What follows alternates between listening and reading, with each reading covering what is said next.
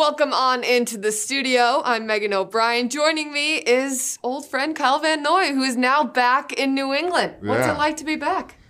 It's amazing. This is home. I'm glad I'm back. Got a lot to do. I've accomplished a lot, but I'm not done yet.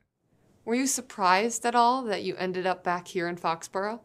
I was very surprised, but everything happens for a reason, and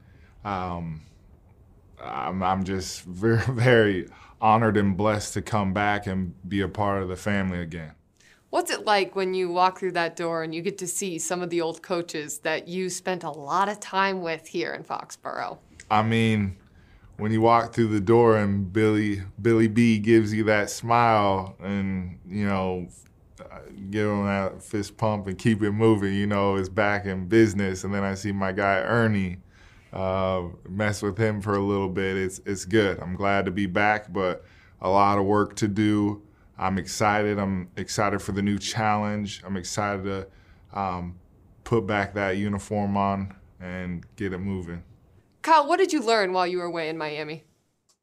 I learned how to become a better leader and just be myself, no matter the situation.